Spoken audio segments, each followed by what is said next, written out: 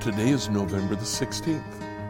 How does God get our attention? Let's find out together as we study Amos 3 and 4.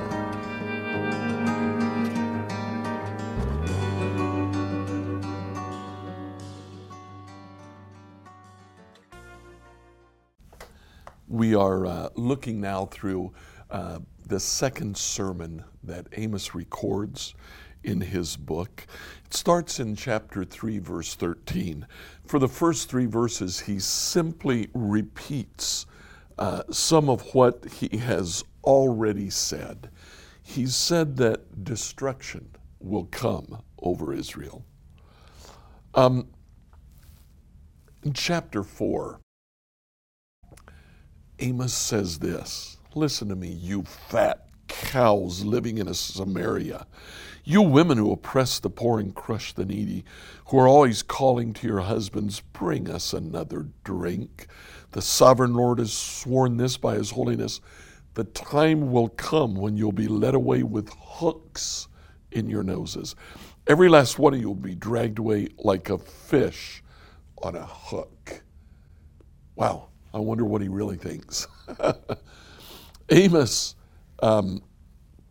in very vivid language, tells the wives of Samaria just what their end will be. Now in verses 4 and 5 of chapter 4, he talks about the futility of the organized religion that they had. It was a false religion.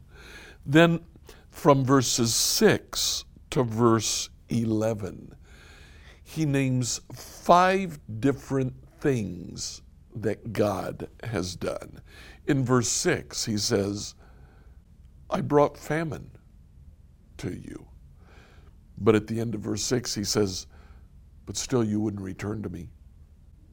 In verse 7, he says, "I brought drought to your land."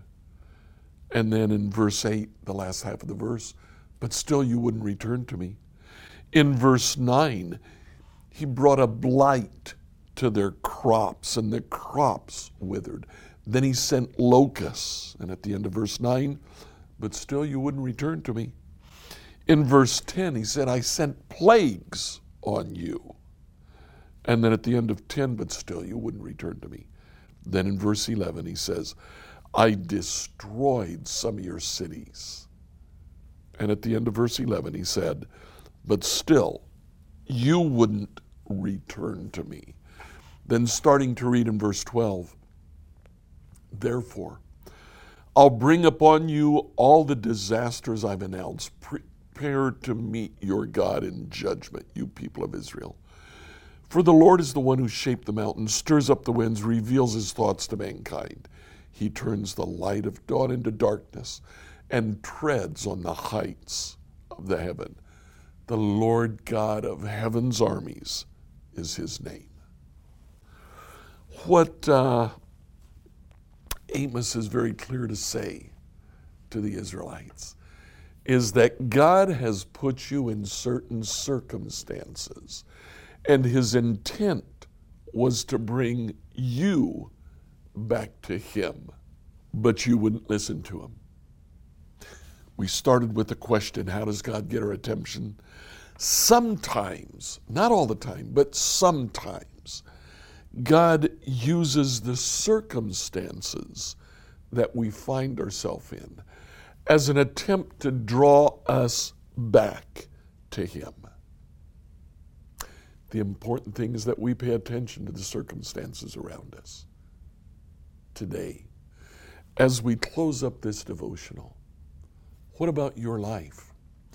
Are you in the middle of circumstances? Could it be that God is using those circumstances to try to get your attention, to try to draw you back to him, to get you to listen to something that he's trying to tell you? I encourage you today, spend time in prayer and listen to what God might be saying to you through your circumstances. Like, follow, subscribe, and share this devotional with your friends on whatever platform you use to listen to it. Tomorrow, we'll ask the question, what does God really want from us?